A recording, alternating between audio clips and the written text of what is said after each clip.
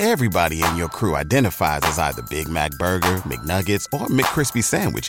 But you're the Filet-O-Fish Sandwich all day.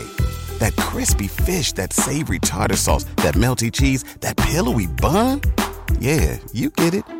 Every time. And if you love the Filet-O-Fish, right now you can catch two of the classics you love for just $6. Limited time only. Price and participation may vary. Cannot be combined with any other offer. Single item at regular price. Ba-da-ba-ba-ba. Want to make a podcast? Spotify's got a platform that lets you make one super easy, then distribute it everywhere and even earn money. It's all in one place and it's free. It's called Spotify for Podcasters, and here's how it works. Spotify for Podcasters lets you record and edit podcasts right from your phone or computer. So no matter what your setup is like, you can start recreating today. Then you can distribute your podcast to Spotify and everywhere else podcasts are heard. Video podcasts are also available now on Spotify. Of course, they're optional. And when you want to take your conversations with your fans to the next level, the Q&A and polls are the best way to get them talking and to get the conversation going. With Spotify for Podcasters, you can even earn money in a variety of ways, including podcast ads and podcast subscriptions.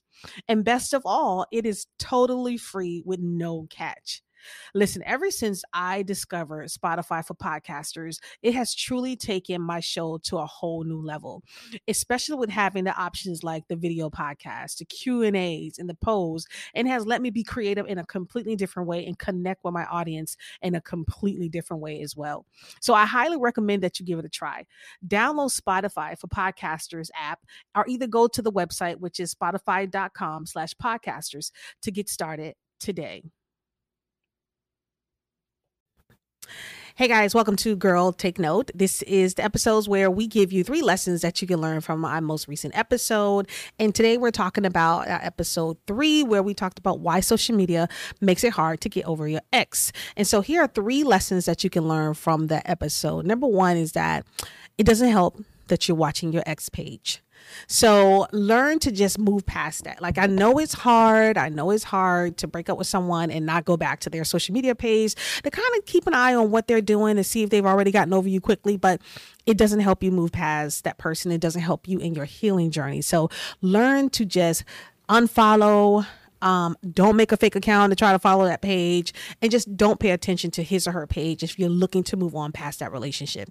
The second thing you can learn from the episode is that also take time for healing and self-care. You know, I myself is very guilty of this. I don't take time for self-care enough. I feel like I need to really begin to schedule more self-care days or moments in my schedule.